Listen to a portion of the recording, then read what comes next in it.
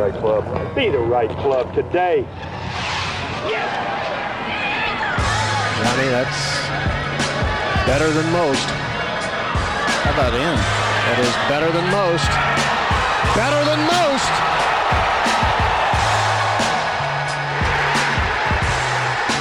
Expect anything different? Ladies and gentlemen, welcome back to the No Laying Up podcast. We are going to be going through and doing a bit of a show and tell in today's episode.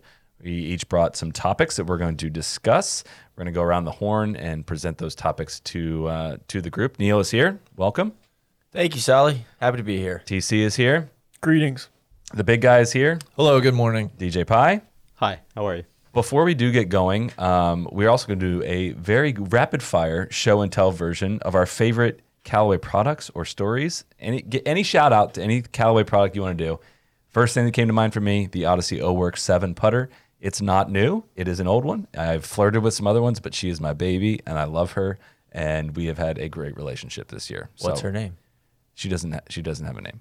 Okay. It's a putter, Neil. It doesn't have a name. It's disgusting. Neil. She's like Come that. on.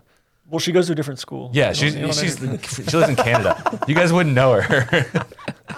DJ, what do you got? First thing that comes to mind for me is on the content side, the video we did with Kevin Napier, the truck driver. Look that up on our YouTube channel. I believe it's just called The Driver. Part of the reason we love Callaway, they hire great people. They open their world to us and show us kind of what they're doing behind the scenes on the PJ Tour, and that's one of my favorite pieces I think we've ever done. So. Big guy? I'll shout out the Maverick Driver. I don't know if I can shout it out enough. It's been a sensational piece of equipment for me, and I feel more comfortable and confident off the tee than I ever have. TC? I'm going to go across the pond, not the pond you're thinking of. We're going to Japan. My friends at Callaway Japan. The lake. They're my friends. I don't know if I'm their friend. I don't think they know who I am or that I'm at all affiliated with them. So I've gotten a lot of my stuff from Curtis Luck, but they have some of the most outrageous pieces of clothing and attire I think you could ever dream of. So thank you for making it colorful. Neil? I'm going to shout out Quater Shoes. I guess kind of a sub-brand of Travis Matthew, but all of it rolling up into Callaway. I've struggled with golf shoes and blisters, and the Ringer shoes and the Money Makers, both golf shoes are awesome, and I would highly recommend them. And they have kind of changed my perspective on the value of having golf shoes instead of just wearing basketball shoes out there. A lot of comments in the Instagram asking about your guys' shoes yesterday. You and DJ had the Quaters. They're super Yeah, comfortable, they're no First blisters. time I wore them yesterday. I absolutely I feel loved locked in. I feel athletic. I feel lean. I feel mean, baby. We are going to start this off it. By talking about your own Star Wars tweet. Yeah. I don't think there's anything to talk about. Like I wasn't trying to change anybody's mind. Swoop in and say this It stinks. was a refreshing blanket take. statement. I loved it. DJ didn't sleep last night. No, well, listen. I'm not going to ride for anything post really like 1998, but I thought it was a cheap shot and a blanket statement and just shock jock out of Tron. I wasn't trying to change anybody's mind. That doesn't sound like Tron at all. No, I love the replies were like, God, it's good to have the old Tron back. It's good to see your fastball again, man. The TC way might need to be rebranded as the contrarian way. That's a good point. It wasn't even meant as a contrarian take because I feel like there's a big backlash against. There's an undercurrent, a silent majority against Star Wars that thinks it stinks. Well, it's cool of you to speak for that. Group. Does May the 4th be with you? All that does that stink? Of course. Do all the brands? Well, that was what piling brought on? it in. Of That was what course. brought it up. But that's what I'm saying. You got to have more nuance in your discussion. You can't just say this stinks. Period. That is his whole brand. Well, he's allowed to do that. That is his waters. right to do that. It is, but then he's going to have some people pushing back on I it. started the discussion. Which Tron's not at his best unless he's in the corner just punching out against the mob. Right. Kill House throwing the sock of bop'ems out. The Kill House is built brick by brick by this stinks tweets from my Tron. So I think the best reply I got was that it was the embodiment of that GIF. The how could you say something so So brave. Yeah, it's so controversial. Thank you for starting a dialogue. Yeah, my take on that would be like it's dated, and like Listen, if you look at it from this lens, like if you dove in now, it's like wow, this is kind of dumb, but like at the time it was probably And also hard when it's every 4 years it's just shoved down your throat reheating them, once like very violently. Was it an excellent trilogy? For sure. Do we need 4 trilogies of the same story? Probably not. No, probably not. It's just like something that becomes You can only that sell so popular many action figures. has no chance to do anything bold with like, the Exactly. next. That's why It has to be so safe. And I Quick get- shout out to Ryan Johnson, who was trying to like blow up the whole thing with the last trilogy, and then they had fluffer J.J. Abrams come back in and like undo all of his stuff he was trying to get do. everything that it's provided to. It's like the NASA program, all the technology that's come from that, all the technology that's come from Star Wars as far as special effects and CGI and all that. Randy, what's your read on all this? You haven't said anything yet. I've never seen a Star Wars in my life. that so makes sense. Never seen a Star Wars. Shout out to Strap Boys. Hell yes. no, That no makes sense. opinion. All right, let's get going on. I would say today's topic, but we don't know what today's topics are. But we do know that Neil is going to start us off. So you have the mic. You have 15 minutes, or however much time as you want, really, to teach us about something. Tell us about something. What do you want to talk about? Well, first, thanks for having me, guys. It's a pleasure to be here in your company. I would like to talk about Bryson DeChambeau, and specifically his weight gain, his fitness these days. The thick boy. Yeah, I've been following from a distance, and so I played college football, and I in between my, just personally, like my perspective on it, in between my freshman and sophomore year, I think I gained 20 pounds. And in between my sophomore and junior year, I gained like another 15. So I was part of the thick boys there for a little while. All healthy weight, or Yeah, something like just, I was deep in the squat rack, not skipping leg day, deadlifts, just trying to gain weight for football, right? And like over the years, as I've gotten out of football, I've now lost probably since those days 25 pounds, and pretty much every pound I've lost, I've felt better, like physically better, and it's helped my mobility. I think it's helped my golf game. I sleep better. Like I don't wake up and feel like I got hit by a train. And during football, I mean, a lot of feeling like you got hit by a train was probably because I was running into people, but I also think it's because your frame is only supposed to handle so much weight, right? So I'm just curious what he's thinking. And I don't want to just blanket and be like, this guy's an idiot. So I wanted to actually do a little research and see what's the thought process here from Bryson. So my sources, some Golf Digest. Before we get started, it's worth pointing out Neil has shaved all his hair. He's got a very you have like the bodybuilder look going back on now. Yeah, but like with 25 pounds less than I was. Well, maybe you're on the upswing though. Not 25 pounds less. I know you've been hitting. No, I was 205. What are you right now, 180? Well, I went 188, so 20 pounds less, right? 760. I'm setting the table for 185. It's not actually a visual medium. I'm trying to help the people out. You've been out in the garage gym. You've been, Yeah, but doing a lot of body weight work. Like I haven't lifted a free weight other than maybe a dumbbell in, I don't know, 3 or 4 years, and I don't really want to. Buff Right? is out, mobility is in. Yeah, right? for sure. When I'm at home, I feel don't like touch a weight. I think after doing this, my takeaway was range of mobility is definitely in, but strength is in, and mass is out. And Bryson is just, as he tends to do, going completely the opposite. I mean, all right, so first off, my sources, Golf Digest, golf.com articles, they're eating this shit I up. just want to say This is clickbait nation, okay? I want to say mass. Using the word mass is excellent with Bryson with the physics. Maybe it's a mass times. No, it's a mass. I think it really is. Some of his quotes are like he's and we'll get to some. of this. Are you setting baselines for us? Like pre-weight gain? Like Yeah. give us a sense Yes. of, okay. So the golf.com, Golf Digest, as I said, they're loving this stuff. Muscle Activation Techniques website. So this is the guy he's working with, Greg Roscoff. He's been calling him out. Guy seems like he's got a pretty interesting hashtag process going. So I dove into his stuff a little bit. Bryson's Instagram is probably the primary source. And then Twitch? I want to start off though. Oh yeah, Twitch, but he kind of reposts his Twitch stuff. And then a recent Bro Bible article, which is what I want to start with. Quote, even the extremely casual golf fan out there knows Bryson DeChambeau has been bulking up over the past year or so. The 26-year-old has been very vocal about the fact that he's transforming his body into what is essentially a human tank. End quote. So, as of 2 weeks ago, Bryson weighed in at 239 pounds, up from 195 pounds in late 2019. Jesus. And he says 270 is not out of the realm of possibility. I will be the first to admit when he said, "Hey, I'm going to gain 40 pounds," I think was the initial thing. Not to preempt you here, but I was like, that's absurd. Which Because he said he was going to do it all in this time off. I'm going to do it in like the 6 weeks while I'm off. I'm going to between put on 75 Vegas and pounds. something else. It was right? before the President's Cup. Yeah. so How tall of a guy is he? I believe he's 6'2". He's kind of a unit. Yeah, he's Right. yeah. In Even person he before this. looks tall. I mean, for he's got a nice frame. Yes. So can he carry that weight? I would say, I mean, once you start getting up in the 240 range, like sheesh. I mean, 225, sure. And to me, there's a little bit of a more is not always better here. Like, why not gain 10 to 15 pounds? But when you look at him in these pictures, I mean, he looks top heavy. He looks off balance. But that's all, from the casual eye from a distance. So He's going after that LaRon Landry bulk. now he's chasing.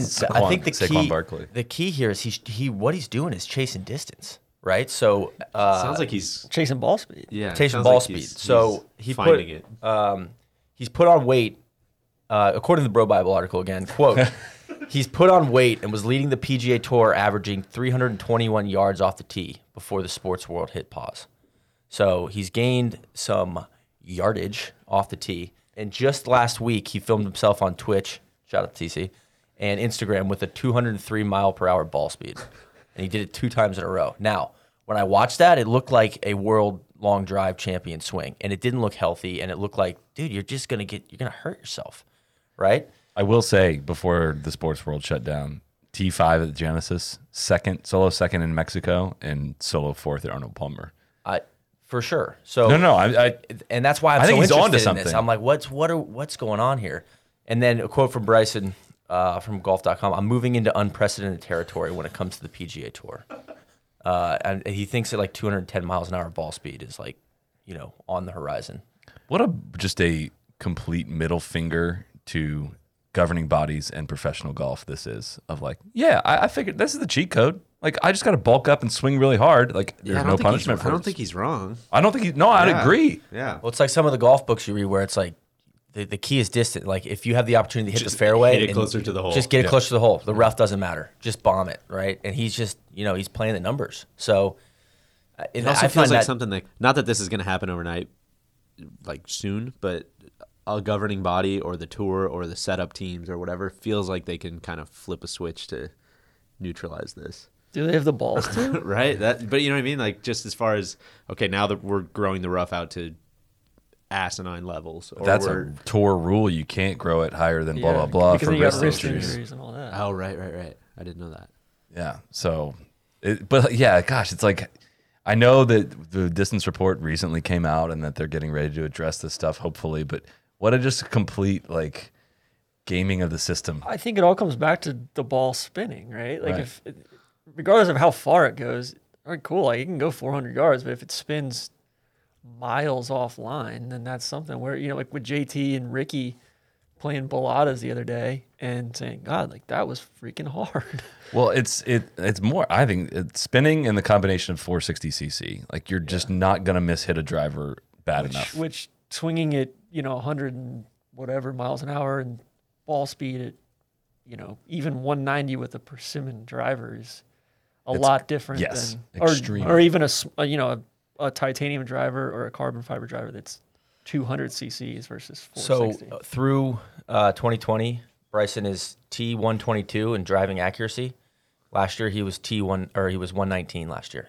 So that's not, that's through what, 6 tournaments? Or no, I guess with the wraparound schedule that would be 8 or 9, yeah. That's pretty significant number of What rounds. a wild neighborhood to live in that stat. You got Brant Snedeker, Bryson, Ted Potter, Mav McNeely, Xander Schauffele, Hideki.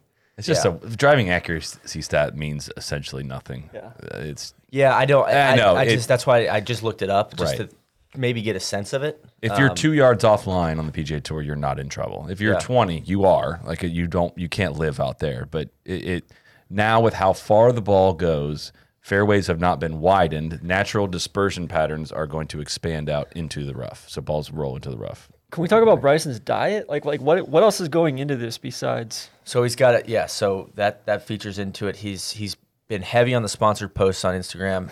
Orgain is his supplement company of choice. So it's I think very or gain. Check it out. I didn't really look into him. I don't, it's a suppy company, but he's pounding shakes after his workouts. I drink 3 every day to help keep me strong. Clean plant-based nutrition. So yeah, I think he's deep in the plant-based game. Is that the same supplements you take, Randy? It is. There's a quote in Randy's the golf. deep in the muscle milk. No, there's a quote in the golf. I believe it was golf.com about his going to the President's Cup. He was eating 6,000 calories a day in Australia, and he said he really had a tough time on the flight because they didn't have any. They just had Couldn't get any calories. Couldn't get any calories. They didn't have the right foods for him on the plane. I was like, didn't you fly private? Like, don't you ask for that stuff ahead of time? I've been fascinated at what plane they flew down there. Like, do you fly? There was how many of them? Like 6. There was 12 plus the assistant captains plus all that. Like, I know he stopped in Mexico to refuel. Do you fly a long range G650 or a global?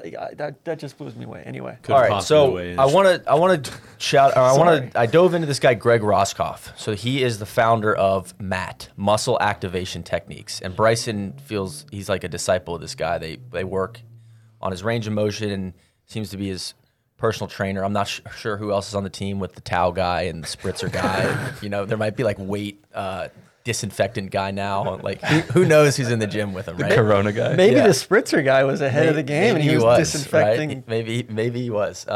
So digging around on his site, his process looked pretty interesting. He looks for cause and effect and imbalance within the body and puts a heavy emphasis on range of motion. So an example would be if you have low back pain, most people are like, oh, well, your hamstrings are tight. Like that's the issue.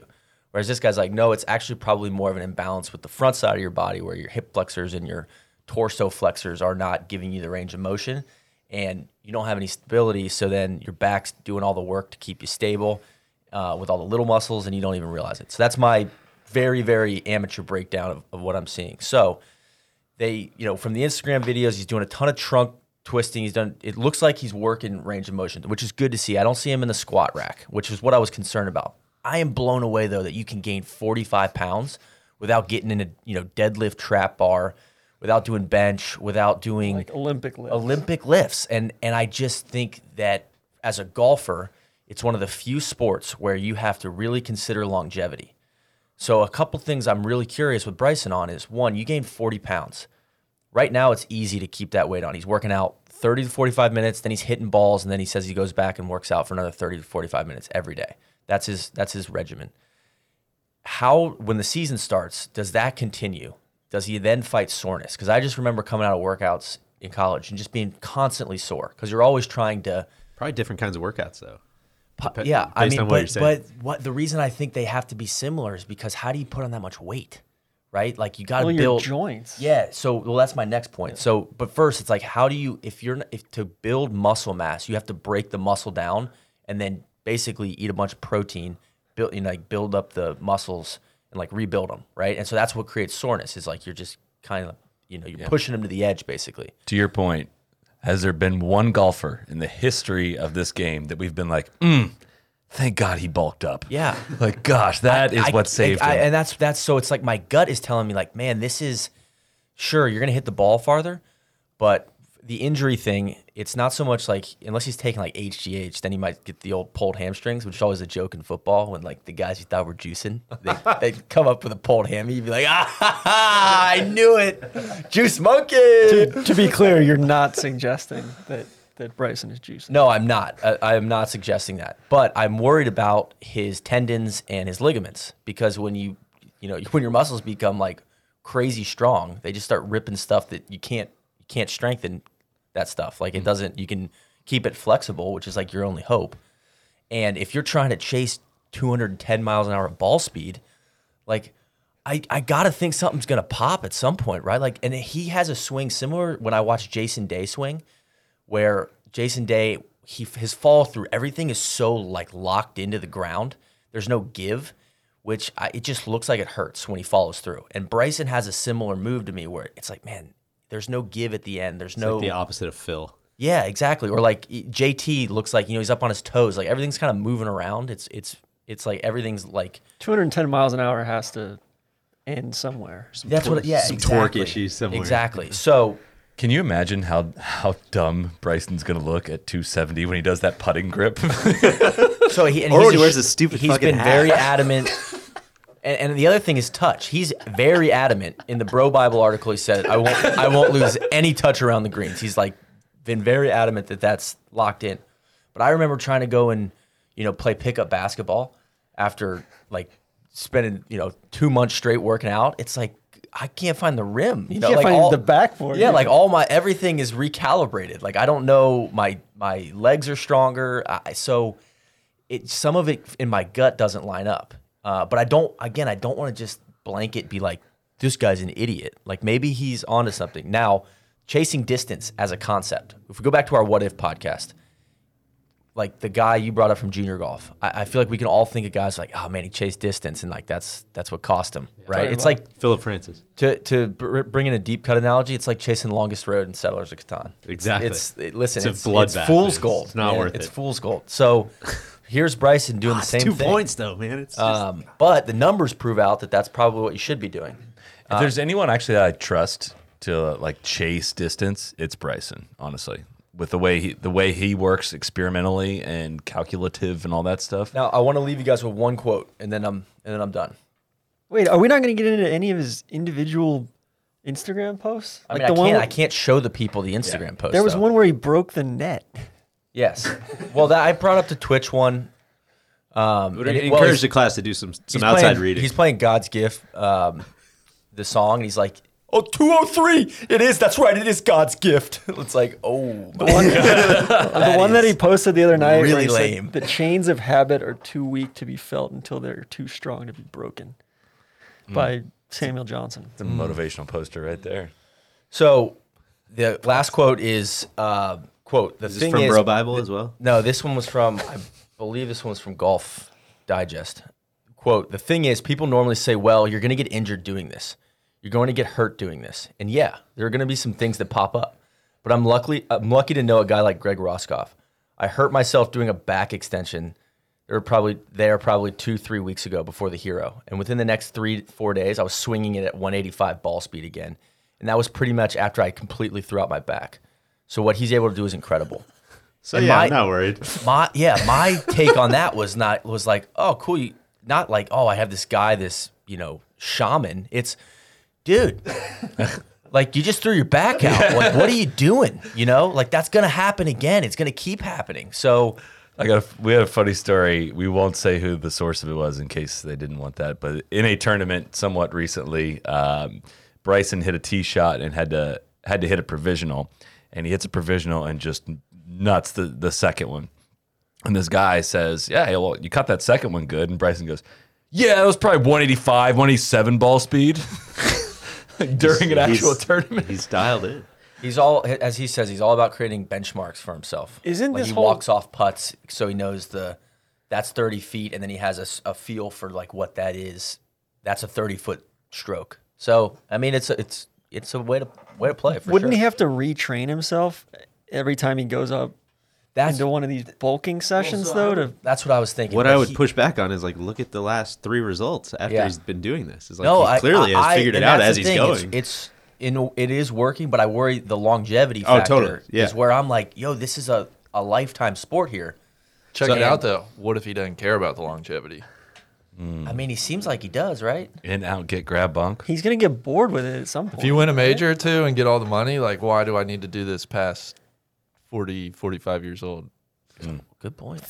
Like 35 years old. Yeah. But then also, like, if you do that, why do you want to feel like shit for the rest? Like, why do you want to have bad joints and like not feel good? Well, that's a good question.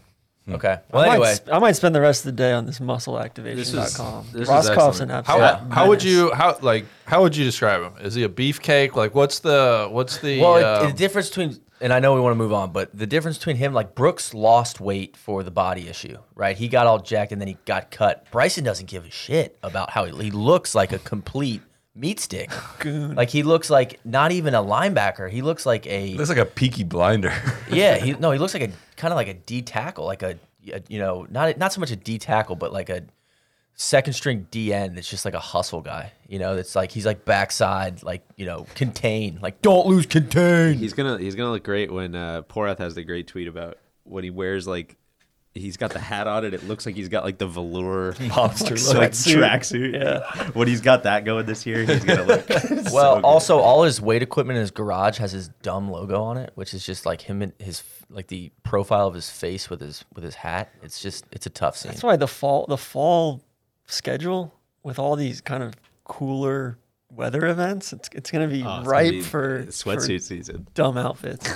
All right, a couple like quick takeaways. I know we're moving on, but I have no idea whether this is a good thing, a bad thing for him. I couldn't possibly say, but it's fascinating. One, agreed. Two, if we keep saying all this stuff about distance and like the game's going to hit this inflection point where like the ball just goes forever, like that's the only way to play, blah blah blah, like this literally could be that, like he could be on the leading edge, he could be of for sure. Like, so to your point, Sally, like maybe he absolutely is like just the first person who's figured it out, maybe. Well, I think the flip side of that is, I think I mentioned this like when he first like said he was going to do this, what if we get to a point like 15 years from now where he just completely falls off a cliff, is totally irrelevant, and we're doing this podcast, we're like, God, remember Bryson was like the best player in the world for like a couple months, and then he wanted to put on like 70 pounds and he just completely disappeared. Like that would be Anthony Kim level. Yeah. Well, like where does this end, right? Like this, is it 270? Like, do you guys remember David Boston? Yeah. Well, Randy and I were talking to Andrew Whitworth, and he's an offensive tackle. He's like, yeah, I've lost like 15 pounds the last 5 years. It's like, it's, you know, I play better. I'm quicker. He doesn't live for that much. Yeah. He's like, it's all about quickness and speed for me. So I know I was probably critical of him. I'm fascinated by it. Yeah. So I wanted to it's a great topic. To try to figure it out a little bit. That was well done. Excellent stuff. Lifting yourself off the PGA Tour that needs to be the goal. The true lift and separate. DJ Pye, you're up next. All right. Well, we're going to be diving into a subject both familiar and unfamiliar, I think, / hope. We're going to be talking about the Pebble Beach golf links. TC, I know, much like Star Wars, a place that's very ballyhooed and that you have some strong words about. That's a great analogy, actually. Really strong. Might be, yeah. A couple sources. We're going to be talking specifically about the history of Pebble Beach. You guys know much about how Pebble Beach came to be? Yeah. Only that Clint Eastwood invented it. He did. Bill Murray. He designed the course. He built the hotel by hand, and he told people to stay off his lawn. We're going to talk about that's beginning, middle, and end. Del Monte. The hotel. The company as well. A little bit. We're going to get into holdings. That. So a couple of sources. Golf Digest, a Ron Whitten piece that was absolutely delightful. What you might not know about Pebble Beach. Very colorful, interesting, fun piece. And Neil Hoteling, I believe is his last name. He had a site on the USGA's website, The Origin of Pebble Beach. So let's just dive in. So much like many of these turn-of-the-century golf courses, kind of starts at the intersection of the hotel industry and the railroad industry. You see a lot of these railroads, turns out, were printing money back in these days. A lot of tycoons in that game. Tycoons. I had a whole note about tycoons in here because the word tycoon has kind of gone away, and it's unfortunate. But specifically, we're talking about the Hotel Del Monte, which was opened by tycoons. Charles Crocker, Mark Hopkins, Collis Huntington, and Leland Stanford. They were heavyweights with the Central Pacific Railroad. This hotel, in particular, opened in 1880, and this is right on the Monterey Peninsula there, probably about, I don't know, a quarter of a mile, half a mile from where Pebble Beach is now. The hotel opened, like I said, 1880. The Pebble Beach, as we know it, wouldn't open until about 1919. There were 2 golf courses attached to the hotel, and for a long time, Pebble Beach was known as Del Monte's second course. I believe it was a 9-hole course when it opened, but it was hard to confirm that in my short amount of research. And I should say, tons of books out there about this. This is a very rudimentary course, so if anybody's looking for more info, by all means. But the other course that was there was actually pretty heavily celebrated. It was where the first California Amateur was held, and it was the first time the Western Am ever went west of the Continental Divide, was to go play this golf course. So after the aforementioned tycoons died in 1900... Collectively, together? Yeah, it was a murder-suicide pact. No, the last of them died in 1900. The railroad was sold to a guy named E.H. Harriman, along with all of their vast land holdings, which was crazy. So the railroad owned all this land, and then when these guys died, they basically had to pass that on to somebody and then just liquidate it. Like figure out okay, let's sell all this stuff off, and how are we going to hide the money? How are we gonna hide the money? So this was all held in the name of a company called the Pacific Improvement Company, the PIC. So shortly after these guys died, that started to lose money, this company, and basically it was Charles Crocker's son who was put in charge of liquidating all of these assets. So he had to find someone to help him do that. The person he turned to was Samuel Finley Brown Morse. Neil, carrying on the Ivy League football tradition, he was the captain of the Yale national championship team. The Eli. Yeah. Yes. Met them on the gridiron 4 times, yes. Did you guys get any W's? No.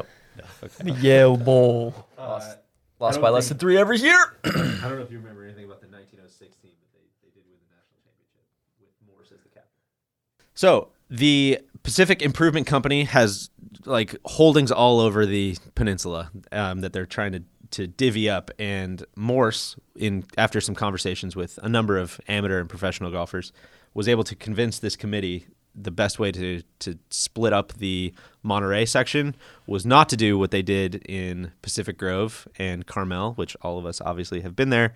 You see that the land sites over there are very small. It's very, very parceled, very tight pieces of property over in Pacific Grove. Instead, what he said was, why don't we have these big, sprawling plots of land over in Monterey, and we'll build a world-class golf course that will attract. It was basically, it's the whole entire Florida blueprint there. It's the real estate golf combo. So only their land was actually good. Only the land was among the most beautiful in the entire world. Yeah. So one key difference, though, was that the goal here was not to make an investment property. It was to make a liquidation property. So they had to basically divvy up all these lots and build a golf course and then sell it for a major profit. And so one trend that we're going to see here is that Morse, you choose your word, was either very shrewd or cheap or short-sighted on a lot of how he did things. So he was really trying to design the golf course on the cheap. Randy, go ahead. Is this all in response? I know Neil's boy, the Rough Rider, Teddy Roosevelt. Is this a response to the trust busting of the very well late could be. 1800s, early 1900s? Like I said, it's Randy, a very overview. We can but take that offline. Actually. Seems like the timing would. Dare mighty things, Randy. I actually wouldn't wrote he have been a little. I'm just earlier? wondering why, I don't why the sudden need to liquidate these really valuable. It's a very good. You would have thought the tycoons would have just passed it right down the family tree. Just right on down the line. Yeah. Certain lazy kids needed the money because they're not working. Well, it's interesting. It was the guy's son that was in charge of doing it. So Leland Stanford's son didn't get into Harvard, and then actually passed away Exactly. unexpectedly. I wrote my senior thesis on Vanderbilt, Rockefeller, and Stanford. Their differing strategies for philanthropy. certainly mentors to the C-suite. Yeah. So I was going to say, so you're a bit. Are those the founding fathers of the Marist School? You're a bit of a. They're not Catholic. Come on, man. A bit of a tycoon scholar yourself. So, like I said, the point was liquidation. So they're trying to design the golf course as cheap as they could, which is how they came across the architects that they would eventually use, which was Jack Neville and Douglas Grant, who were amateur golfers, and more importantly, they had explained that they would design the golf course for free. Why would they design the golf course for free? Is because in that time, any professional architects were considered professional golfers by the USGA because they were being paid for their golf knowledge. So that was the cheapest way to do it. This is from Ron Witten's piece as well, just another cost-saving thing. Among Morse's money-saving ideas were the use of sheep to clip the grass. They damaged the greens and soon ended up on the menu. And the use of pelican droppings scraped from the rocks as fertilizer, which killed the grass. He had to be persuaded to hire a real superintendent. But So Neville and Grant's golf course was the same basic routing. A lot of the holes were in the same spots. They aimed to get as many holes on the coast as possible, which is why we see 8, 9, 10 kind of all running the same I would direction. argue that they're along the coast, they're not on the coast. Thank you. A very important distinction. But the golf course, as they laid it out, was barely 6,000 yards. Bunkers were very unimaginative. A lot of circles, squares, kind of cigar-shaped bunkers. And there were a few exceptions in the routing. 9 was a short par 4. 10 was a sharp dogleg par 5, kind of around that corner that kind of played over a bit of the ocean, which actually sounded pretty cool. 16 was only 277 yards. I think now it's around like 450. And 18 was a 379-yard par 4. Now I believe it's a par 5. Of course, the other major exception to the routing was the 5th hole, which looked nothing like it does right now. This was as he's trying to find the balance of, how do I raise money for this? How do I sell this off? What do I keep? The lot that sits right above the Stillwater Cove, that is now the 5th hole, was one of the first ones that he sold. He sold it for $6,000 to William Beatty. It would go on to be worth much more than that. Once Morse realized, oh shit, I need this for the golf course, this guy very understandably refused to sell it back to him. So Grant and Neville had to design what was by all accounts very horrible inland par 3 that kind of you had to squeeze through these big trees. Many people called it golf's only dogleg par 3. Which every par 3 that has a tree claims to be golf's only dogleg par 3. Yes. So Beatty's house, eventually he would pass on, and his house went back on the market in 1941. Morse didn't have the money. We'll get back to why Morse stays in power here, but he didn't have the money to buy it, so it remained a private residence until 1995, when Pebble Beach bought the land for $8 million. From? Not yet.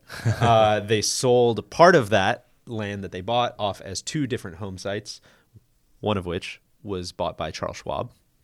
It's a dope house. The man. They used the rest of the land to design the new par 3 5th hole, designed, of course, by Mr.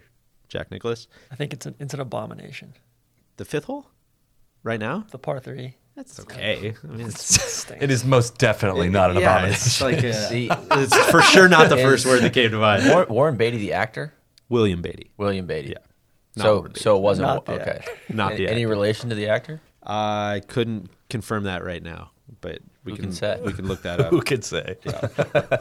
The article didn't mention that. It seems like they would Okay, have. sorry. If you go back far enough, we're I was all like, related. damn, Warren Beatty is bucking his head early.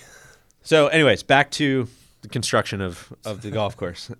Construction was extremely slow because they're trying to do everything on a budget, as has been mentioned here. And Morse, at the same time they're building it, he's trying to convince people to buy it.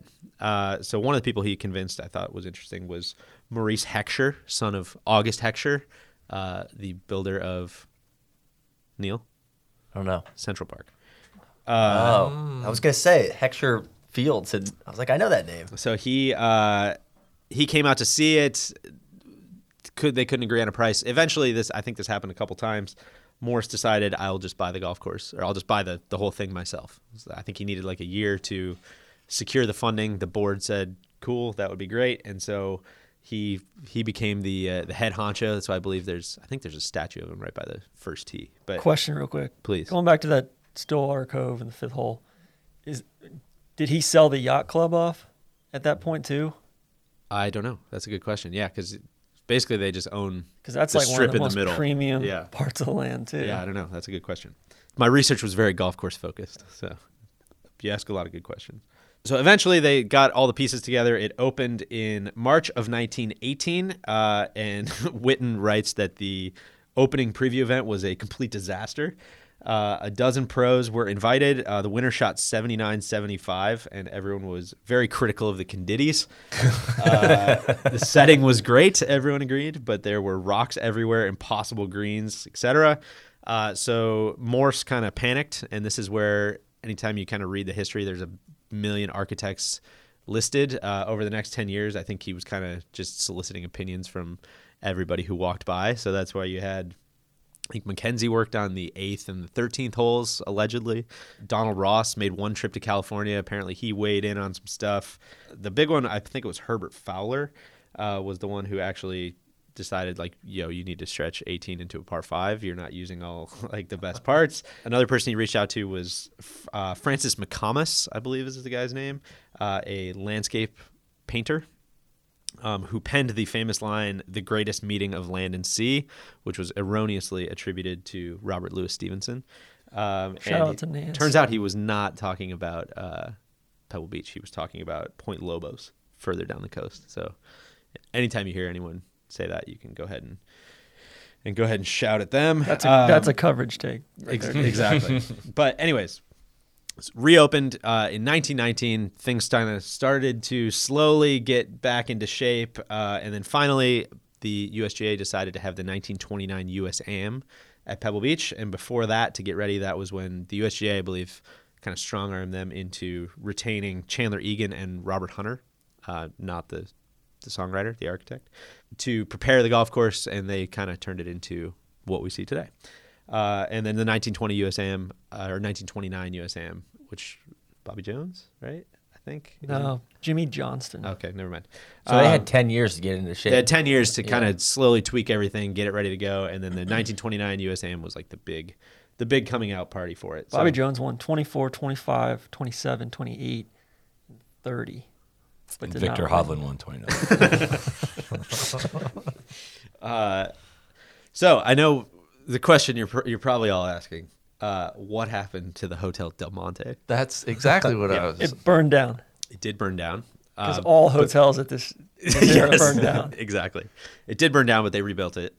And in 1942, it was taken. I don't know if this was like a martial law thing, but it was taken over by the U.S. Navy as a pre-flight school.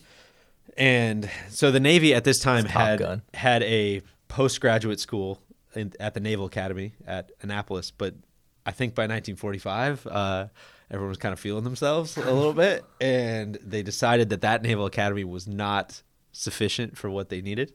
So they decided to buy the Hotel Del Monte and its 627 acres of surrounding land for a campus. This is from the Naval postgraduate site. In December of 1951, in a move virtually unparalleled in the history of academia, the postgraduate school moved lock, stock, and wind tunnel across the nation, establishing its current campus in Monterey, California. The coast-to-coast move involved 500 students, about 100 faculty, and thousands of pounds of books and research equipment.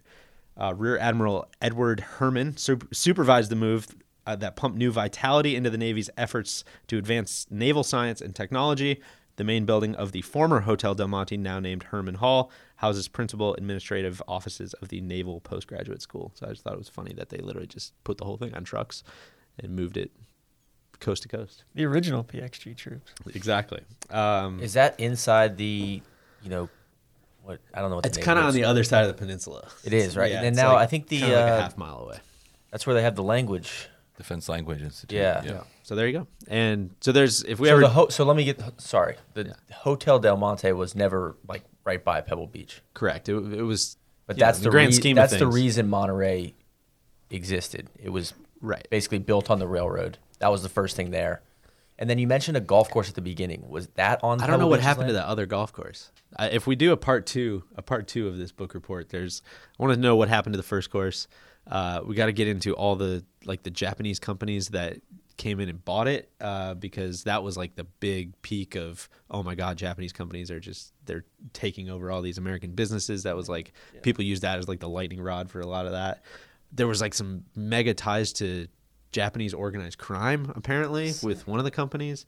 And then Uberoth and... Yeah, exactly. One of the guys bought it. I'm going to get the numbers wrong, but I think he bought it for like $81 million and ended up having to sell it for like 53 or something. It's like one of the worst business deals of all time.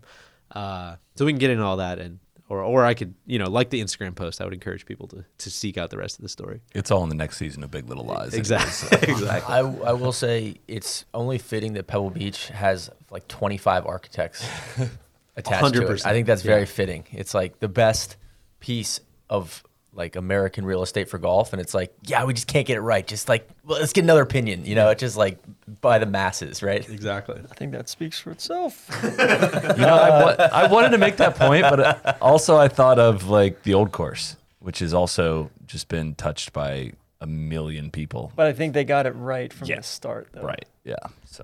But going back, just a point of clarification, William T. Beatty, president of the Austin Manufacturing Company of Chicago. What do they manufacture? I don't know. That's from the President of Prestige Worldwide.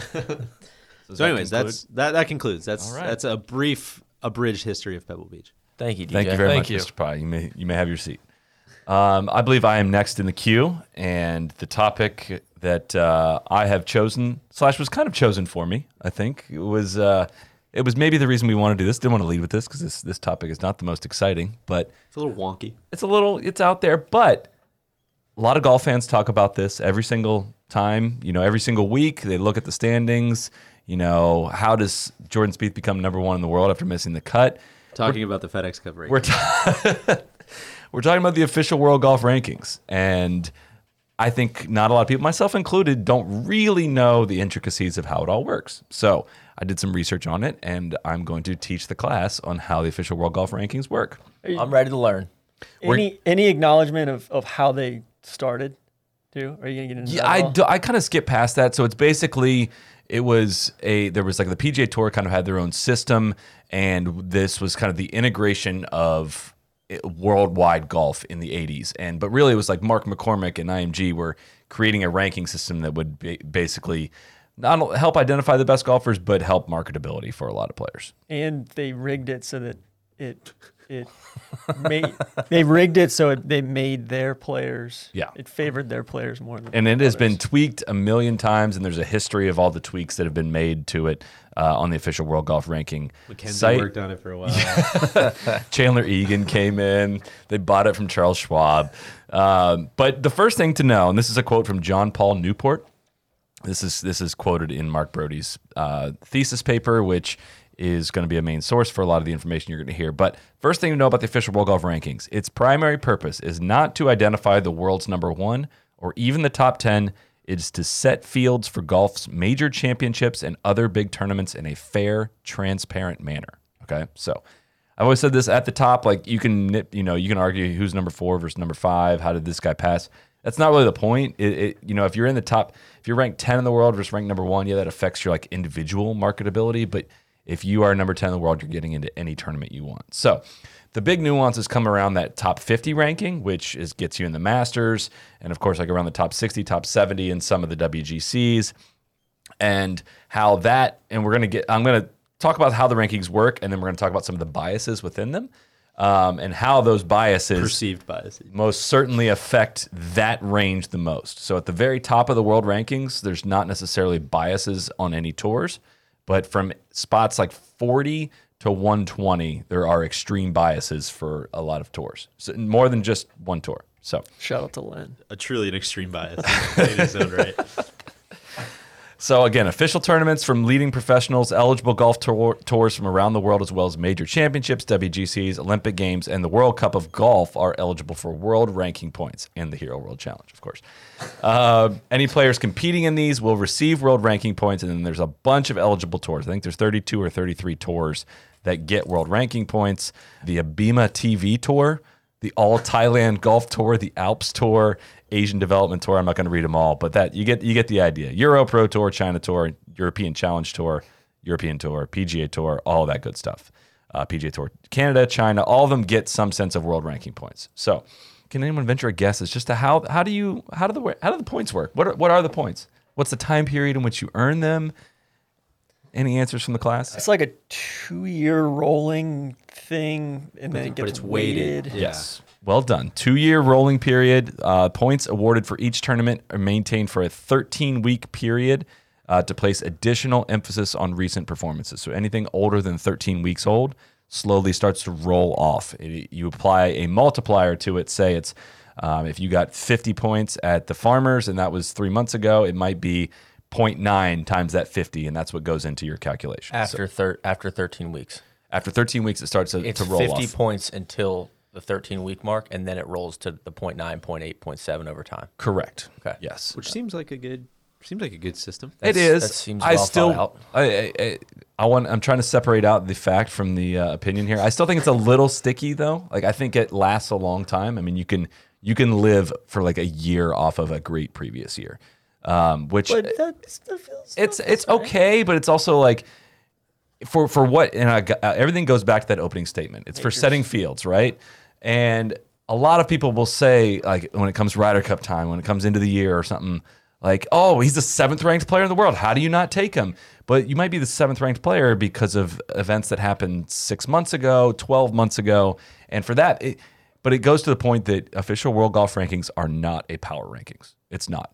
If you wanted power rankings, the Sagarin rankings, which we'll get into a little bit, are a better glimpse into who is playing the best golf in the world, which is sneaky Webb Simpson. So ranking points, again, decrease in equal decrements for the remaining 91 weeks of the 2-year ranking period. And then so however many tournaments you play, so you earn a certain amount of points, and it all totals up into one number. That number gets divided by your divisor. It's the number of tournaments that you've played. But that number is a minimum of 40. So if you've earned 200 points, but only in 20 events, that 200 is going to get divided by 40 and not 20. Shout out to the cat. It cuts your world ranking in half, basically. Does that make sense? Basically, it's saying you can't live off of just a few good tournaments. You got to play play 40. It cuts your number in half, not your world ranking. Not your world ranking, your number of points in half. Correct. Yeah. So if you have 20 great tournaments, that's great. You're still getting divided by 40. So you got to go play 20 more. And that's McCormick and the agents trying to get guys to play a lot. Not necessarily. I think we're kind of past the McCormick part. But what is the they do that to get players to enter more tournaments, to keep field strong. Yes, essentially. Yeah. Plus you just incentive need a big to play. sample size exactly. too. Yeah. But it also has to do with why guys will shoot up the rankings early, right? Shoot up early. Like you'll see a lot of guys like coming out of college will get like the minimum divisor. I'm trying to think of how it. No, it hurts works. that. It hurts you in that regard. So if you're Colin Morikawa, come out and have a bunch of great starts. Like until you get to 40 events, your points still aren't fully counting. So it takes a while to get up there. And there's also a maximum divisor of a player's last 52 tournaments. So if you're Sung J M, Patrick Reed, low-key has played 59 tournaments the last 2 years, but it takes your last 52. Those bottom 7 for him do not get counted. Can I back up and ask what is a decrement? It's opposite of increment. I've never heard that word before. Learned that too. Yeah, I've never heard that word. That's wild. Opposite of an increment. So it's like going the other way. Decreasing increment. Yeah. Okay. All right. Yeah. Whoa. I thought that was a typo. Like it looked like desecration. I was like, is that a like 2-week segment? Like, Yeah. like a decade? What are we talking about? The next part I learned in doing this. I never understood how you calculated the strength of field for a tournament. Never knew how it worked. Turns out it works in 2 different ways. There's a world rating and a home tour rating. Let's focus just on the world rating for right now. If the first ranked player in the world enters a tournament, 45 strength of field points are added. Second ranked player, 37. Third ranked player, 32. And you basically end up at a number that represents the strength of field. The Players' Championship has a strength of field in the 800s.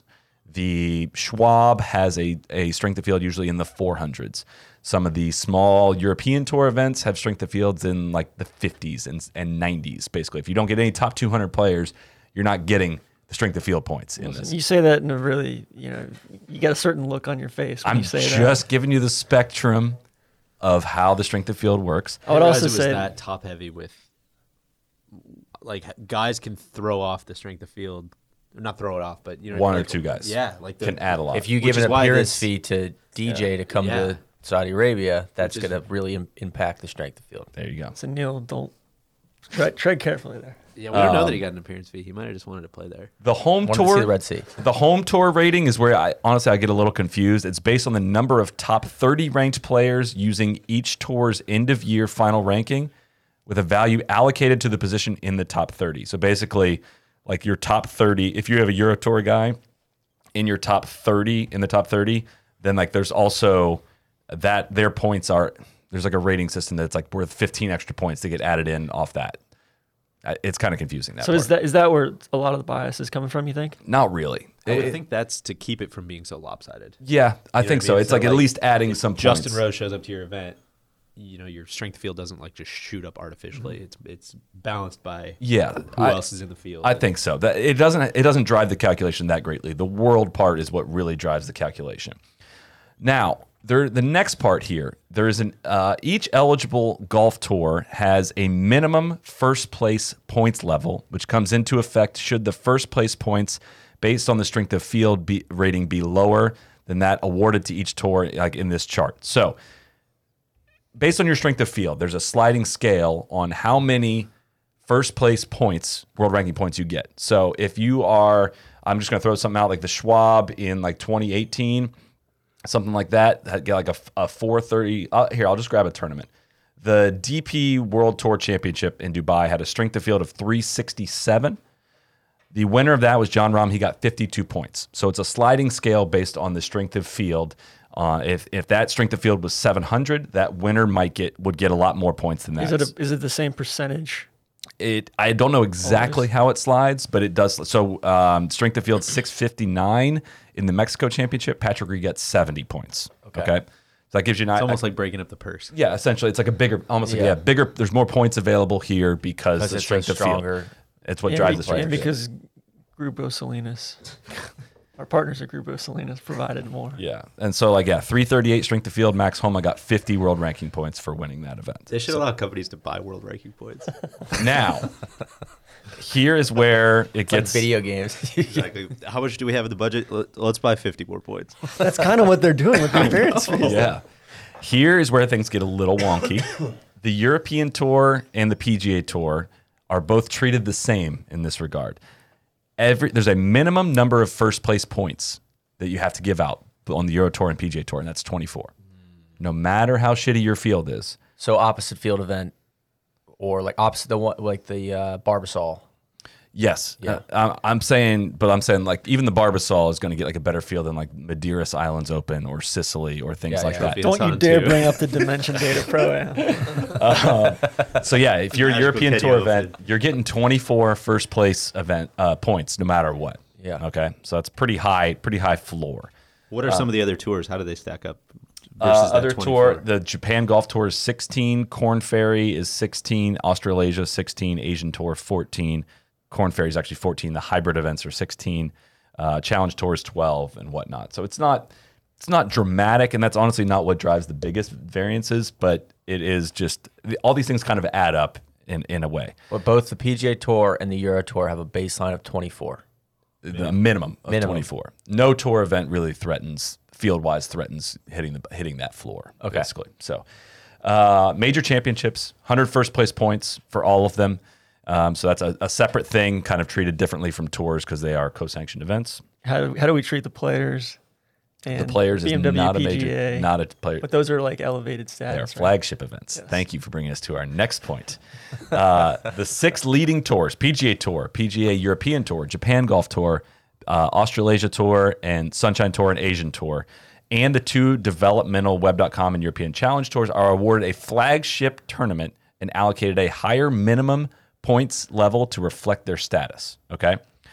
So for the PGA Tour, the flagship event is the players. the Players Championship, The gold standard. provided 80. The minimum is 80 points. So if they don't reach that threshold, they're still going to get 80 first place points. European Tour is the BMW PGA Championship, 64 first place points for that. Lovely, right? It should be, right? It's a flagship event. But I thought Quite a step down from the players. Yeah, I thought the Euro and the PGA were treated equally on regular events, but not on the flagship. Neil, that's a event. great point.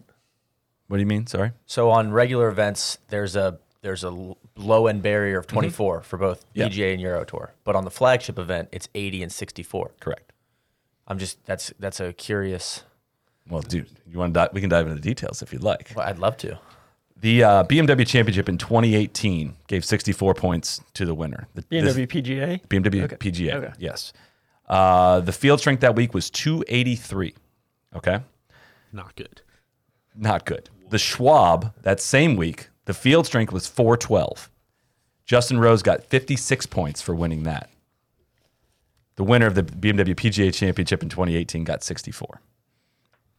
So they fell well below getting to the 64-point minimum, but they're just awarded that because it's a flagship. All right, what are the minimums for the pretty Japan damning. Tour flagship? Japan Tour is 32, Sunshine Tour 32. That's the Japan Open, the South African Open, the Australian Open. Those are all 32. Asian Tour, Indonesian Masters, Korn Ferry Tour Championship is 20. And then the Challenge Tour, the grand final is 17. Here comes TC riding the horse in, ready to ride for the Australian Open, getting the same amount as the BMW PGA. National Open, baby. No, This is bullshit. Basically, what comes down to, in a lot of these events on the European Tour, if you win them, you get so many points, okay? Rory, let's just for example, he finished tied for third with Brant Snedeker at the Farmers this year, field strength 398. He got 19 world ranking points for that. Now, if you go play a terrible field European Tour event, no top 200 players, and you win it, you win 24 points. So Rory beat several of the top 200 players in the world, gets less points because he's playing on the PGA Tour than he would have gotten it if he would have won the European Tour event. So that's where some of the bias is coming. Anyways, I'd like to see Rory go prove it then. go win the Euro event, He's won a number of them. Mr. Big Shot. So to give you an idea on how the flagship works for the players, so in 2019 they had a strength of field of 882. The winner got 80 points, as it is the flagship. The Dell winner got 70. The Dell Match Play got 76 points off a field strength of 781. So the players' ranking lines up very well. So with the WGCs, there's no minimum point, or there's no minimum or maximum points for the WGCs. Correct. Those just they float. fluctuate, Okay. but it's such good fields that they get a shitload of points anyways. So just a random nugget thrown out there. This was tweeted on June 16th of 2017. Presented without comment, Alex Noren, the 8th ranked player in the world, has played the weekend in 2 majors since 2013. I randomly copy pasted that in there. So for all the grief given on the Noren thing, please remember that Alex Noren was once ranked 8th in the world, and he's now outside the top 100. So can you refresh my memory? You were writing that Noren didn't deserve his world ranking because he got all the points on the Euro Tour. I would say it. I don't want to confuse the two. I should not have thrown this in there. I just wanted to throw a dig at. It will confuse the two. That was just like, dude, he dominated the European Tour in that stretch. Played great. Looked up, he was 8th in the world without having proven it on a world stage. I think he should not have been able to elevate in the top 10 in the world without doing anything major on the world stage. He won like 3 or 4 times, right? 5 times. Yeah, he won the BMW PGA. Yeah, got a lot of 2017. points for that. A lot of points for Won that. the French Open, National Open. Won the Nedbank, the Scottish Open, Nedbank is the Omega culprit. European Masters. He's won that twice. He won the Omega Dubai Desert Classic, 3rd at the Dell Match Play. So that's a world stage, I would argue. When was this? 2018. When in 2018 in the spring? He was 14. His rank was 14th after that. T2 at the Farmers Insurance Open. My point was I found it very interesting you could get into the top 10 in the world without making the cut at a major, which I thought was pretty damning. So, anyways. In the BMW PGA, Finished T6 at the Open Championship. BMW That was PGA after that I 2017. pointed That was that out. after you That lit was the literally fire the under. next one. Dumb question. BMW PGA is the Euro. That's the European Wentworth. players, basically. Yeah, Okay. at Wentworth. Yeah, that's confusing me. Yeah. Because there's also Yes. a PGA event, So, BMW Championship. So, question for you: Yeah. where's all the Japan Tour? Like, how are all these guys getting into WGCs? And we'll get to some of this here. So this is so Mark Brody is the source of basically all this. In a paper he published in 2012, he asked the question. He is, of course, the inventor of strokes gained. He dove into the question: are the official world golf rankings biased? And I don't want to get too much in the nerdy stuff with this because you can get really lost. It is a thick thesis, like statistical paper that is not going to be good radio. I would just say that right now. My face is melting. But he created what he would call two unbiased methods for estimating golfer skill and performance. One is the Sagarin rankings, which is a rankings that comes from Jeff Sagarin, part of Golf Week. It's a black box. We don't know how that is calculated, but he talks in great detail about how he I thought trusts the that to be Sagarin unbiased. was No, I just thought the matchup Sagarin's- based. Yeah. It is matchup based, but there's an algorithm within it. It's not straight matchup based. Jeff's not talking. And He also comes up with this score-based skill estimation method, which uses scoring data to estimate golfer skill, taking into account difficulty of the course in each tournament round. So basically, world rankings are based on your finish in a tournament. They're not having to do with your individual rounds, and they're not having to do it's if you are 0.1 shots better than someone on a tour, in an event, you are getting exponentially more world ranking points for that. He does not suggest that the score-based skill estimation should replace the official world golf rankings. He's just analyzing them for bias. Okay, I do think that one potentially could be biased because the European Tour objectively plays easier courses. Well, this is what this whole thing factors out. So he lays out several pages of how he accounts for the difficulty of golf courses. It is not straight scoring average, and that's where you can get really, really lost. But comes to this conclusion. Using data from 2002 to 2010 and comparing the result ranks from the official world golf rankings and score-based methods, his method, we find that PGA Tour golfers are penalized by an average of 26 to 37 official world golf ranking positions compared to non-PGA Tour golfers. Whoa. So basically, kind of all I was setting up there, all the points how the points are given out on the main culprits are the Asian Tour and the European Tour. Basically, that's if you want to rise in the world rankings and in that range of like 40th to 120th, that's where you would do it. So Are we going to officially label them manipulators? OWGR manipulators? Yes, they're the manipulators. Okay. He gives a great example. At the end of 2010, PGA Tour player Nick Watney and Yuta Ikeda of the Japan Tour had roughly the same official world golf rankings. Watney ranked 35th, Ikeda ranked 41st. But according to our score-based skill estimation, Watney's mean neutral score was estimated to be 0.98 strokes lower than Ikeda's. That's huge. That's almost basically a full shot. Watney was ranked 11th on the basis of skill-based score estimation, while Ikeda was 75th, a difference of 64 ranking points. They had blah, blah, blah. He had a much better Sagarin ranking. They teed it up against each other 12 times that year, and Watney beat him 10 times, and they basically came out with the same ranking. And again, it gets like kind of in the weeds on the actual positions, how there's not that much. At the very top, it's not costing people 26 to 37 spots. It is in that range of 40 to 120, and that is a key spot. That's where the Masters is figured out. That's where the top 100 rankings come out. A lot is decided on within that period. Now, there's also, he looks at it from different periods. So like from January to December of the following year, 2-year rolling period, and July to June. There is another bias that comes in because the bias against the PGA Tour players is greater for the January to December estimation periods because the PGA Tour season effectively ends well before December, and there's a lot more European and Asian events that go right up to the end of the year. The end of year rankings play out in several different ways, one being that the Masters top 50 ranking, you can play the European Tour through the fall. All PGA Tour player points are cram for the exam at the last minute. Or you can play the Hero World Challenge. Yeah. So, and I don't want to jump the gun, but do you have any recommendations? Would it just be drop the points, drop the floor on the Euro Tour? I think from 24 to 20. I think I'm hesitant to give recommendations, but specific recommendations, no. But overall, I would say the rankings can do a better job at reflecting how many and how frequently you are beating the top players in the world. I think it's asinine that you get 24 points for beating no one in the top 200. Mm-hmm. Yet if you're playing against a ton of top 200 players, you have to like win or get second in that tournament to get the equal amount of points. Like something's wrong. So it's that blanket baseline for the tours. The baseline, yes, and just this isn't going to be popular.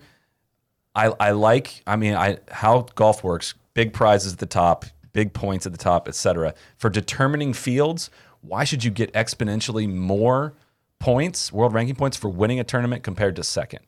Is that the best representation of your skill? You see what I mean? Yeah, totally. Which is why the Sagarins, we touched on it briefly, but I know there's an algorithm like you said, but the crux of it is basically matchup. Yes. If you finish second, you get one less W than the guy who finished first, but you still get 154 W's. One thing I think you have to keep in mind is you can't close off the system.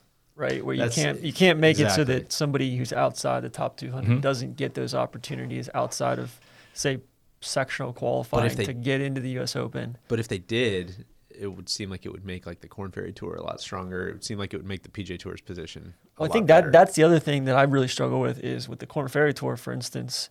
It doesn't account for those guys well at all. And even like opposite field events, it doesn't account for those guys well at all because the whole intent is to identify players for the majors and for big events. Yeah, the Korn, like honestly, I have not even ever looked up like world rankings for any Korn. Like it doesn't matter. Yeah. Legit, all I can think of is if you're in the top 500 in the world, you can skip local qualifying for U.S. Open. Like there's nothing based, like qualification on any Korn Ferry event, Challenge Tour event is not based on your world ranking.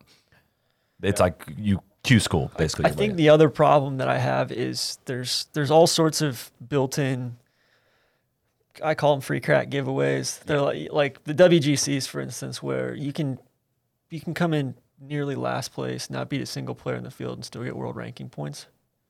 You do not get world ranking points. I mean, last place. No, like I said, nearly last place. They've gotten better with that. It talks about some of that in the paper. If you want to read the paper, I do recommend it if you care at all about this world ranking points. It's just an interesting read. It's just called "Is There Bias in the Official World Golf Rankings?" and it touches on that. Randy, you're raising your hand. You've been a great student. Thank you, Sally. This is all excellent. Something that occurs to me, we've seen Brooks Koepka, Peter Uihlein have 100%. gone over. Why don't more Americans in this, 80 to 300 range go and arbitrage the world ranking points by playing? They 100% should.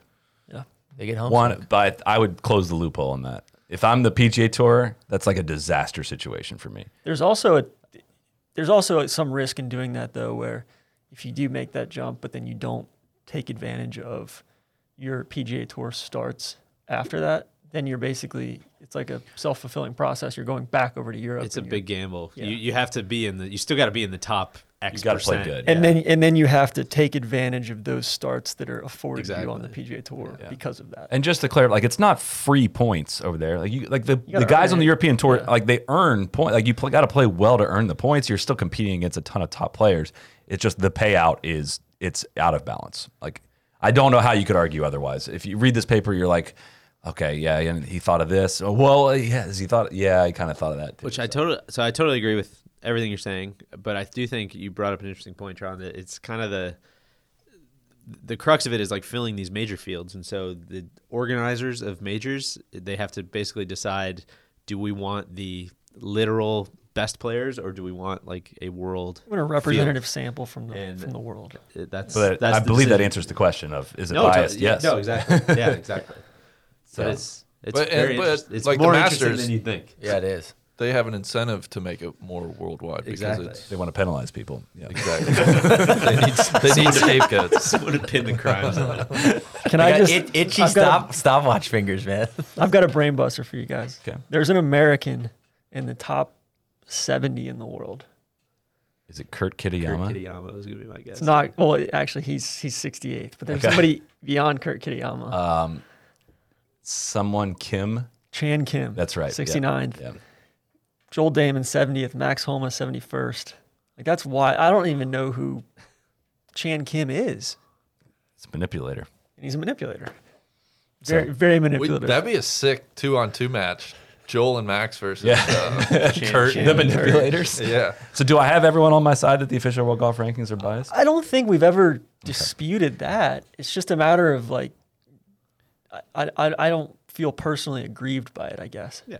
I think it's just a fun. I don't really either. It's a fun bit. Like, yeah. I don't like. I think it's one of those things where it's like, all right, what's today? I'm going to be on the opposite side of something. Yeah. Like, yeah, of course everybody's saying. I also respect the shit explain the reasons. I also respect the shit out of Norm for like he won some big ass events and was punching above his weight on that tour. and then he came over here. Nobody cares what you do on that. Almost lost his car. And played well though. For like a 2-week stretch, he played well, and everyone's like, "Oh, here we go." He could have very well. Solo, how's your Nor intake? He could have very well like lost his magic on the Euro Tour too. I mean, that's like he played well for a 3 or 4 year stretch where he was on a heater. He had like a great 9-month stretch. He's also like low key kind of old. Yes. So that's where I was just kind of like, all right, If you're the 8th ranked player in the world, come on over the PGA. At least he would have stayed in the top 50 if he was that deserving. He's Come on outside over the to top Cat, 100. Catch me outside. It's like, come on, like we're not. This wasn't close. This wasn't like, oh, he hasn't won on the PGA Tour. Like, no, he is outside the top 100. He had to use his entrance. He got the free entrance thanks to a top 50 ranking at the end of the previous year into Memphis to get free world ranking points, second to last week of the year last year, to keep his card. I'm not. I'm all just this saying. was very, very much previous. The 2 years prior, a year Nobody's prior, denying prior. that he did win tournaments, though, Tron. This is what I believe you're. Yes. Yeah. Well, Let's On not that argue note, that. TC, why don't you? That was excellent, Solly. Good Solid, job. thank you very much. I learned a lot there. So mine piggybacks a little bit off of Solly's. I was gonna do sponsor exemptions, and the more I dug in, because the tour's website stinks, it's impossible to find relevant data on virtually anything you're looking for. It is a disgrace, and it has frustrated me so much over the last couple of years. Guys, easy. Lobbing grenades on the websites. Please take it easy. let us get live with the new one first. Let me be clear. Well, like they're sponsored Neil, by they're CDW. $1 billion organization. Multi-billion-dollar organization. So I was going to do that. You know, I think we've dumped on Drew Love, and Is this a yeah, don't lump us in with you, dog. which I was actually texting with Andy Johnson yesterday. He said, first of all, fuck all of you for your Westwood takes, especially you, Randy. I'm glad. Westwood So who? All right. fires me up. His question was, who's the best active player not to have won a major? Keep going with yours. and That I'll was give you his an argument. answer. Was he won't have an answer for that, and that's But it's not Westwood doesn't come to mind. Best active player to have not won a major, John Rahm. Yeah. Rahm is a good answer. okay. But I think the question is almost always framed as like who has played, Best who guy has who's been been on best tour is for a long time. Best a is decade different than plus. most decorated, probably. Yes. Yeah, best active career, not to have won a major. Like, I would still put Westwood's career above Rahm's at this point. Yeah, right? like for Yeah. total resume, even though Rahm might have more PGA Tour wins. Anyway, I digress. So I was gonna, dig deep into field sizes. None of my tournament director friends really want to go on the record with all this either. So Tron's coming. No, don't talk to him. no, they'll talk all day off the record. Basically the way it works is there's two unrestricted spots. We're talking sponsor exemptions. Yeah, sponsor exemptions. So there's two unrestricted spots. Those are the ones that are kind of the willy-nilly, shady shit going on. It was very critical of Ryan Ruffles back in the day. Like when you say shady shit, what does that Well, mean? like, Testoral, that whole posse. That's what I was hoping. Yeah. So, you got to elaborate on that. Yeah, that guy, basically he comes are in privy as to a these silver dark- sponsor of a tournament or a gold sponsor of a tournament. Most of the time it's an opposite field event, Corn Ferry events. I'm really not sure how his business model works or makes sense because there's no chance this guy's making money off of it. What's this guy's name? Who are we talking about? Joe Testino, I think. It's Joe Tessitore, the Monday Night Football. If you see guys with the Testoral logo on their shirts. So So- Jay so- McLuhan, Wade Binfield, a few other guys. To Basically, actually they, underscore this. So basically they work with this dude. he and gets them. He's almost spots.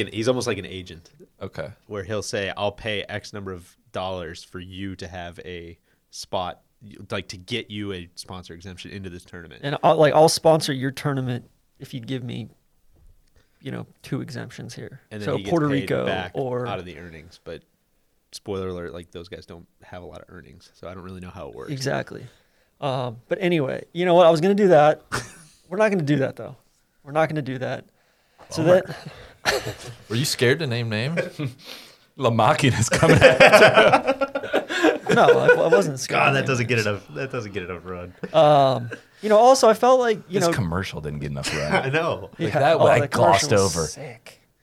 And Ruffles is playing really well on the Corn Ferry Tour now, so I don't want to beat a dead horse with the whole sponsor exemption thing. And then I thought about priority ranking. I'm like, hey, how does this factor into priority ranking? Because the whole tour priority ranking and reshuffles and structure is the most Byzantine, political gerrymandered thing I think I've ever seen before. But in the midst of all this coronavirus stuff, it's in flux for the foreseeable future. And granted, they're bending over backwards to help the Zach Johnsons of the world keep their card for another year or two, instead of having to earn it. They've gerrymandered the J.J. Henry Purple Mamba 300 cuts made. Are we going to get to the point? So anyway, we're not going to do that. We're not going to do that. So what are we going to do? Yeah. I want to talk about the future of the European Tour and how that looks in the next 2 years, 3 years. I think there's 4 possible outcomes. All right. Got the Global Golf Post. I don't normally get too deep into it. Clicked on it this week. Came out Monday. And bunch of, there was like 6 articles in there basically focused around this. A couple of them written by John Hopkins. Shout out. The big U. Going into the finances of the European Tour, he said, quote, "Here's a question. Does the European Tour have any money?" And the answer is, it depends on what you mean by money. That's his lead for that one. That's what your definition of is. This is the same guy that came on the 2018 Fox broadcast for the U.S. Open and called Phil Mickelson an ass. He's the best. Yeah, he's awesome. Listen to your podcast. Yeah, listen to your podcast. We met him in Abu Dhabi, and he was on the bus, on the media shuttle, and he was kind of picking our brains. Hey, what do you guys do? Oh, I've heard of you. Okay, and then see him the next day on the bus. I listened to your podcast. It's actually quite good. He's the most beautiful British accent. Yeah, so the two guys that really dug deep, Ron Green Jr., John Hopkins on this. Couple nuggets. PGA Tour digging deep into the reserves. What's the appetite for their expansion right now? As far as it seems they tried to paint the tour in kind of a magnanimous light of saying, hey, we're not going to go take too much advantage of this right now. We're going to try to, ride this out and make sure all boats rise with the golf community. The big thing with that is I don't think they're dipping into their reserves so much right now to subsidize I think they're looking to acquire another purses tour right and now. everything like that. That they've probably cut their reserves in half, if not substantially more than that, just over the last 3 months. So that's something. The Euro Tour, it sounded like they've had 2 suitors come along over the last couple months, and they've rebuffed both of them. Can we talk about, before we get into this too deep, why do they have no money? And the PGA Tour does. Do we want to dive into that at all? That seems like a starting point. Yeah. So, and actually, I was shocked by, since Keith Pelly came on, the European Tour has more than doubled their top line revenues. Now, granted, he's increased the staff. They've gone from operating 5 events, where they're the organizer and they're collecting all the sponsorship money and everything like that instead of going out to a third party organizer. They've gone from operating 5 events to 15 events in the last 3 or 4 years. They brought IMG used to do Euro Tours productions. They brought that in house. I think that's been fairly lucrative. But yeah, I mean the big thing has always been the Ryder Cup subsidizes 4 years worth of. It's basically they run at a loss for 3 years.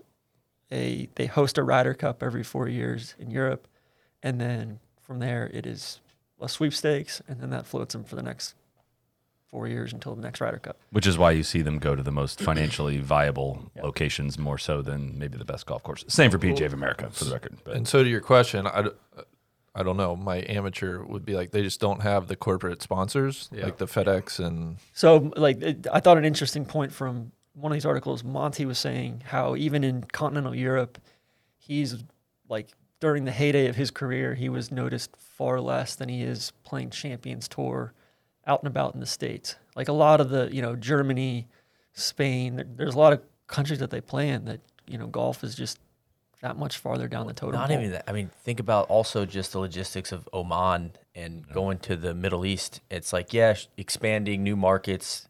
Hopefully that is fruitful in years to come. But what a money suck that has to be in the present day. Well, right? the only reason they've gone there is because Sponsors. that's where the money is versus, very Saudi Arabia mature probably wasn't their first economy. choice. Yeah. Yeah. But if you think about it, they're Australia, they're in Asia, they're basically everywhere in the world except the US.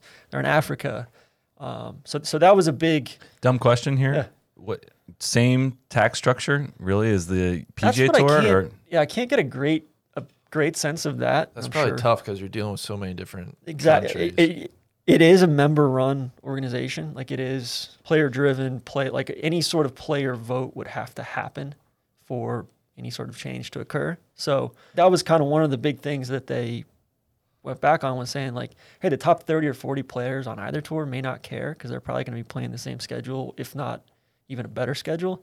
But if you're like a 50 to 125 player on either tour, like, I'm probably saying hell no, because it's going to consolidate. And I think the big thing too is, like, on the PGA Tour, it was a dirty little secret. Now it's kind of coming out. It's like there's like 2 different tours in play, right? You've got the WGCs, the FedEx Cup, Players, Memorial, Colonial, LA.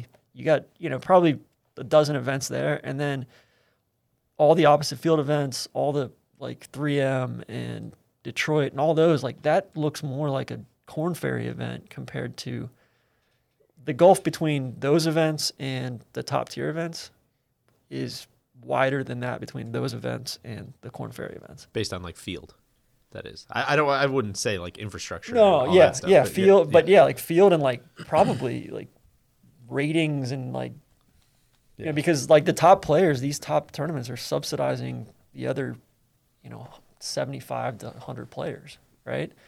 Basically, going back to the Euro Tour, like they've chosen, all right, we're not going to go it alone, or we're going to try to go it alone right now. You said they rebuffed their suitors. There was Rebuffing these suitors. No indication of who the suitors were.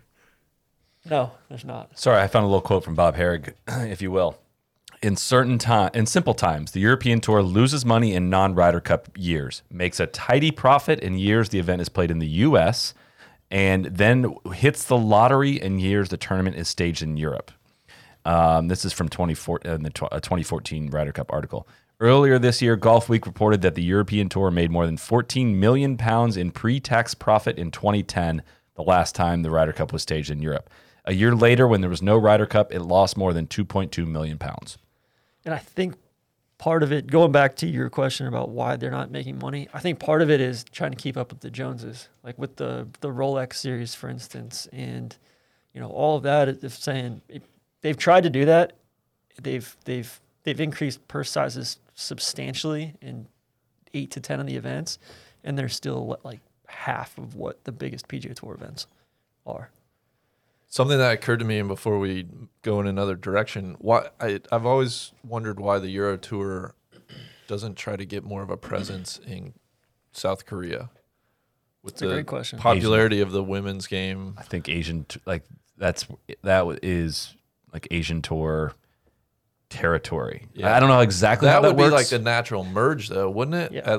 Create like a Euro Asia. Yeah. Well, so tour. that was one of the suggestions, was basically the apple of the PGA Tour's eye is the Ryder Cup, right? They've always been extremely, for lack of a better phrase, butthurt that they're not Also, we should talk about involved. that. So when the PGA of America and the PGA Tour split, basically the PGA Tour got what is it? Yeah, the players. The players and I guess like the rest of the competitive Tour schedule, and the championship or- PGA yeah. retained PGA Championship, the Ryder Cup, and I believe the Grand Slam of golf.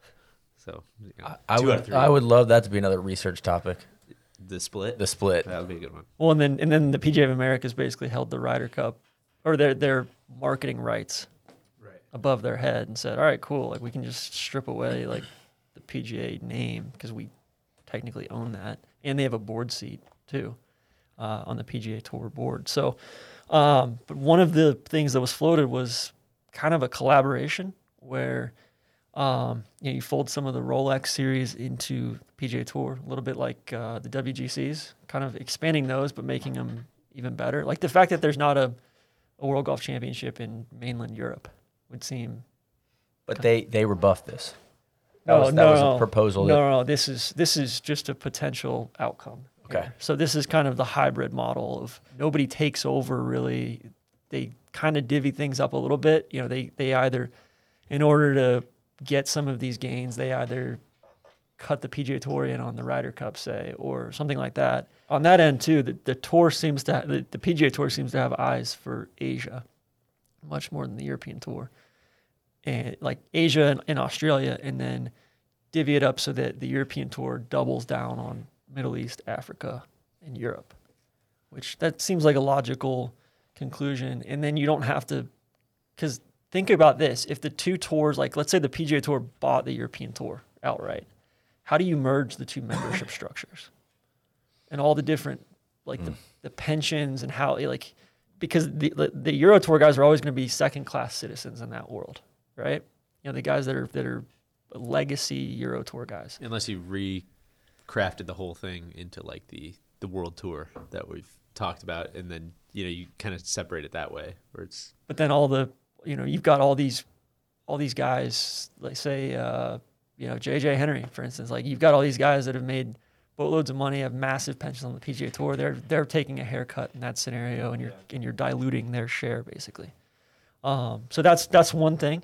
The other thing, PGL Euro Tour is like the ultimate no-brainer. It seems like if they want to, because one of the things that kind of shocked me with Hopkins' article especially was the relationship between Keith Pelly and Monahan seems to be a lot stronger than their predecessors were. And I, from a lot of people I've heard that the two entities really, really do not get along and don't like each other. But I've also heard that Pelly and Monahan, like in this Hopkins piece, he said Pelly and Monahan are actually have gotten quite close through all this. Yeah, and then the other thing is just, kind of an outright takeover. So it's like there's kind of four options. Hostile. Yeah. Outright takeover PGA of the Euro Tour. Correct. Or they just go out of business. PGA Tour takes over the Euro Tour. Yeah, not Okay. the PGA. Yes. Words matter. Yeah. Thanks, Dad. So anyway, I just thought it was like, we haven't really talked about it in depth, and I thought it was an Yeah. interesting No, thing it is. It is, and it's. but it doesn't really fit into any. No, I just neatly. I struggle so much to picture some of this stuff, how it all works, membership and all that. Like, Because at the end of the day, all the PGA Tour execs, and I'm sure the Euro Tour execs too, they're bonused on, and they're compensated on how many total playing opportunities they're creating for their membership.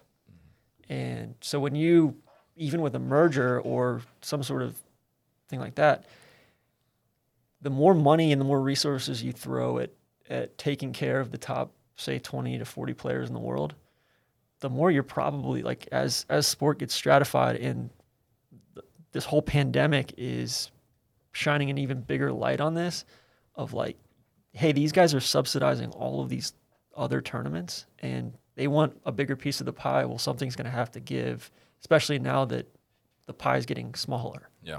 Right. So I think it's going to be interesting over the next, the current situation is not tenable. It's going to change drastically over the next 18 to 24 months. Very good. Well done. Good stuff. It'll be interesting to follow. Now to the big guy. Okay. I want to talk to you. We're out of time for the day. I will be quick. I know I'm. No. I'm standing in the way of please you don't. guys in lunch. No. That's one of my favorites speakers. I want to talk to you guys about the 2010 club championship at Crystal Downs Country Club Okay. in Frankfort, Michigan. It's a very strapped course. Is it semi-public? This Semi-private. This is a story that I have to give a shout out to Don Smith and Dave Trudell, two good friends that I got to know while living and working up in northern Michigan, and has been memorialized in a book that was written by Brian Mulvaney and Jay Lavender. And I will give the full title of the book after the presentation. So what makes the 2010 Club Championship at Crystal Downs, unique in any way? It was rained out. Was there controversy? No, it's not a controversial story. Let's start with the course itself. Have any of you guys played Crystal Downs? In my mind, hundreds of times. No. Oh. I haven't either. It's a Alistair McKenzie, Perry Maxwell design, 1931. It's located, like I said, in Frankfort, Michigan, which is in the northwest part of the Mitt. It sits on a little sliver of land between Crystal Lake and Lake Michigan. Truly God's country up there. So Crystal Downs is consistently rated one of the 10, maybe at worst 15 best courses in America. It's been as high as number 10 on Golf Digest ranking. Would you say it's pure Michigan? It's pure Michigan. It is the epitome of pure Michigan. Okay. Yes. Thank you, Neil. So, going back to my original question, what makes the 2010 Club Championship at Crystal Downs in any way remarkable? Well, it was won by a gentleman named Dr. Roy Vomistek, which I hope I'm getting that last name correct. My sincerest apologies if there's, slightly different. Roy, please reach out. There's a slightly different pronunciation there. Let me tell you a little bit about Roy. He was born in the Upper Peninsula of Michigan, but he grew up outside of Detroit. He after high school, he got a job caddying in his youth, worked at golf clubs, but was not a serious golfer. After high school, graduated, joined the Army, served overseas. Came back to America, stateside. While in the Army, trained to be a medical technician. Came back stateside, fell in love, got married, started a family, opened up a little medical practice up in Northwest Michigan. And, lived a great life. So let's jump forward on the timeline to 2010. I'll tell you a little bit about Roy, but let's dive into the club championship in 2010. It occurred in July, over 3 days. The club championship starts with an 18-hole stroke play qualifier. Of course, this is no handicaps. This is, scratch golf. Pretty small membership up there too, right? It's probably pretty small. I don't know the exact number of members. Of course, it's a short golf season. It's the type of place where maybe you're getting 5.5 good months of golf. Is it one of the places where you can always show up and get a game? That's a great question. That's a great question. I can't speak to that. I do know a lot of their membership. Yeah, is it a players club? It is a players club. I think it is a players club. I know some of their members. It's the type of club where they have some heavyweight members. I'm sure they have members that belong to other Alistair McKenzie courses, and perhaps as they're summering in Michigan, they play Crystal Downs. As one is wont to do. Exactly. I believe the Dokito is also a member. So the Dokito is a member, and he was actually. He was an intern at Crystal Downs. I mean, Crystal Downs is central to Tom Doak, the architect. He touched it up in 2018. He's done work there. If Doak had a son, I think it would be the Dokito. To be clear.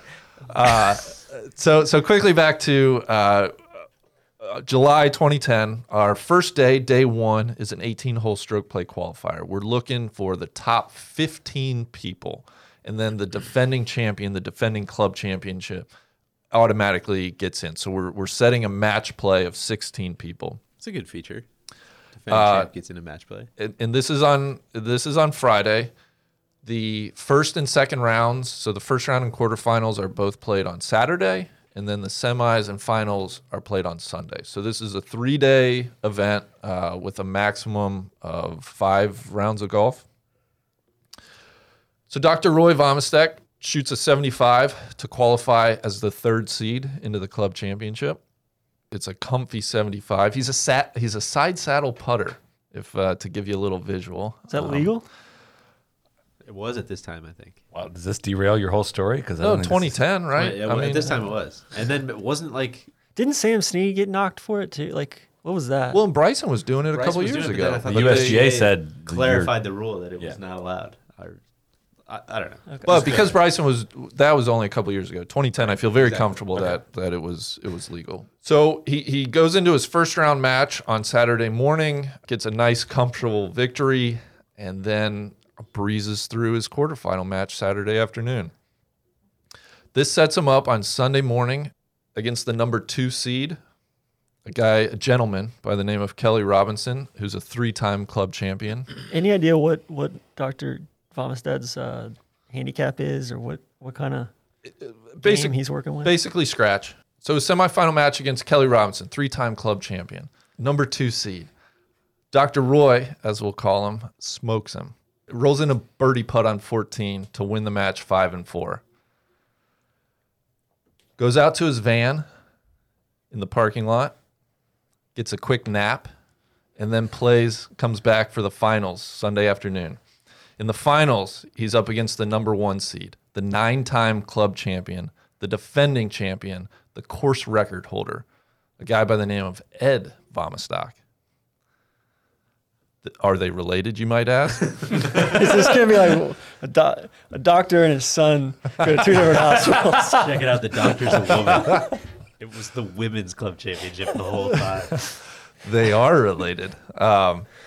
So Dr. Roy, after getting a quick cat nap in his van, rolls out to the first tee. It's a back and forth match. Some of the best golf, I'm told, that the Crystal Downs membership has ever been treated to. Dr. Roy rolls in a 15-foot par putt on 18 to win the match 1-up. He has shot a 2-over 72. This is his 5th round of golf in 3 days, competitive round of golf in 3 days. He has bested his kinship, Ed Vomistock, and he has won the 2010 Crystal Downs Club Championship. Now, I know the question on everybody's mind must be, what is so remarkable about this? Dr. Roy Vomistock, in 2010, is 78 years old. Whoa. Ed Vomistock is his son. Now, let's go back in Dr. Roy's life. He's got the Last Dance chronology going. Zooming back on the map. Dr. Roy was born in 1932. I said he grew up in Detroit. After graduating high school, he joined the Army, where he went to Japan. It was after World War II, but at the breakout of the Korean War.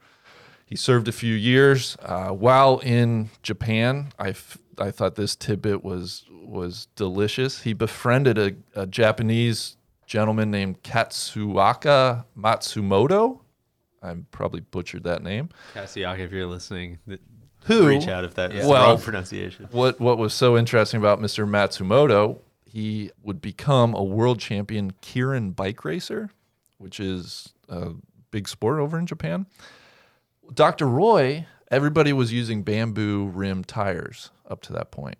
Dr. Roy had heard about some new metal rim tires in the U.S., had some delivered over to Japan by his sister, presented Mr. Matsumoto with the metal-rimmed wheels for his bike, and that helped spur him to become this grand champion, Babe Ruth style of Japanese bike racing. Unbelievable. Was he really that good, or was it just the rims? Well, that's a good question. Yeah. The rims don't spin anymore. That's the issue. As the story goes, Dr. Roy was a bike racer too, but he recognized Matsumoto was superior, so he gifted him the metal rims, the superior technology. And Matsumoto would send Dr. Roy some of his world championship trophies as a continual thank you for Mutual admiration society. Exactly. So Dr. Roy comes back stateside. As I said, he gets married.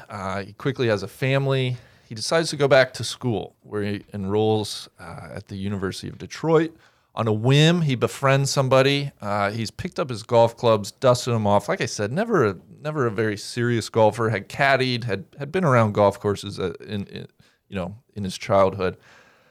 Plays in an intramural tournament at the University of Detroit with his friend at his friend's urging, and wins the tournament. And his friend goes, "Check it out. You should try out for the golf team, and they'll give you a scholarship so you don't have to pay for school." And that's exactly what Dr. Roy did. So on a You should whim, play the Waterbury Open this week. on a whim, unplanned, he makes the University of Detroit golf team. He earns a scholarship.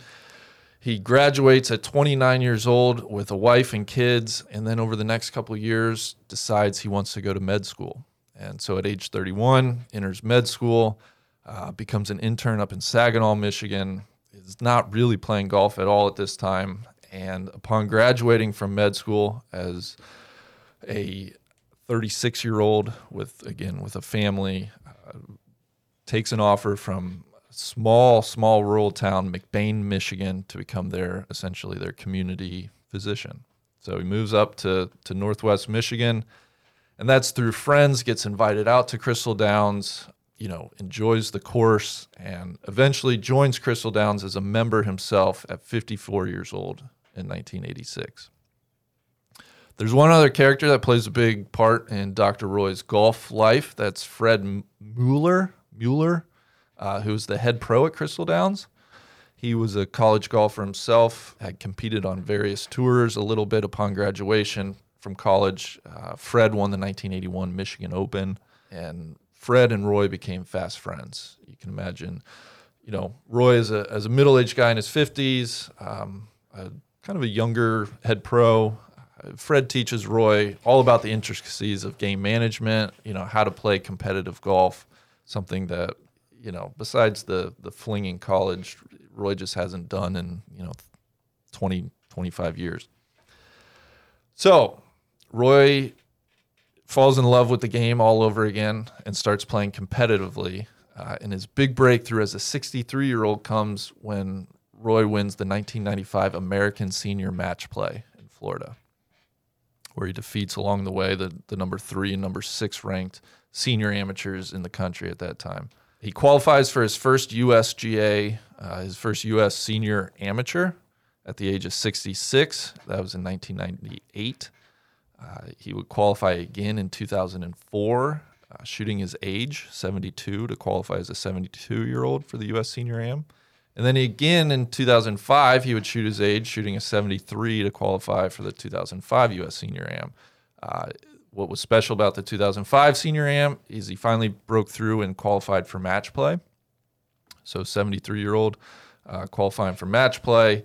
He did lose in the first round, though, on the 19th hole to an eventual semifinalist. So he put up a good fight. So in 2010, the only other thing before his magical club championship as a 78-year-old, he had entered the 2010 Michigan Senior Open, and as a 78-year-old was the first round leader, but he withdrew during the second round in 90-degree weather because of heat exhaustion. And out of an abundance of caution, he was worried. He had a heart attack earlier in his life, and so had to withdraw from that, but found something in his game that carried him to this memorable club championship. Now, one more thing to mention.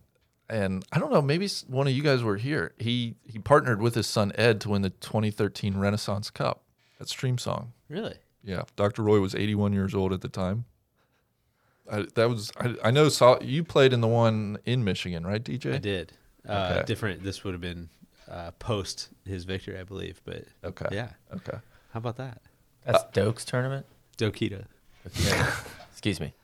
So I mentioned, I got to know the head pro, Dave Trudell, and one of the big regrets I have is in 2017, Dave was working on one of my summer visits up to northern Michigan. He was going to try to arrange not only to get me out to Crystal Downs, but it said, I'm going to try to get us to play with this guy, Dr. Roy Vomistek. You'll love him. Great story. And so that was the first time I heard the story. Now, unfortunately, and sadly, in September of 2017, Dr. Roy was in an auto accident and passed away, and is no longer with us. Survived by a wife of 63 years, 3 sons, a daughter. So I think personally, and obviously, I was going up in late September, and it just was obviously awful timing, and I didn't get a chance to do that, but I am grateful for learning this story, and there is a book. Almost all of this information, I don't want to pretend like I'm making it all up, but it's a book called Roy, the 78-year-old champion. It's written by Brian Mulvaney and Jay Lavender. It's available online. It's just a fun little book memorializing, Dr. Roy's life and this week. So, how old was his son when he kicked his ass? I don't know for sure. I want to say like mid-40s. Great stuff, man. That's a saga. Yeah. So that's my... Randy, what's the moral of the story, man? I think the moral of the story is... No, honestly, I think while I was putting this together, I'm 36. Neil, you're the youngest at 30. I mean, imagine in 48 years for you, Neil, 42 years for me, like winning a club championship at a top 15 course in the country While putting side saddle. while putting side saddle. So I think, the golfing moral is, hey, there's always time. You want to, you want to be competitive. Or you want to. the flip side of that is there isn't always time because you had a chance to play with them, True. but you weren't able to. True. It's like Life is precious. I'll do it next year. That'll come back around. Yeah. Well, maybe it won't. Life is precious for sure. The only thing is maybe, if Bryson does nuke the whole sport and it turns into a complete just ball speed fiesta, maybe these stories go away. Wow. No, maybe there are more of those stories because all the young guys get hurt. They can never play again. That's true. So, all right. Well, that is it for the Show and Tell podcast. This was a lot of fun. Thank you, everyone, for all your preparations. Please assign us grades for our reports, if you will, in the replies. And we will see you guys again soon next week. Cheers. Cheers. Be the right club. Be the right club today. Johnny, that's better than most. How about in? That is better than most. Better than most.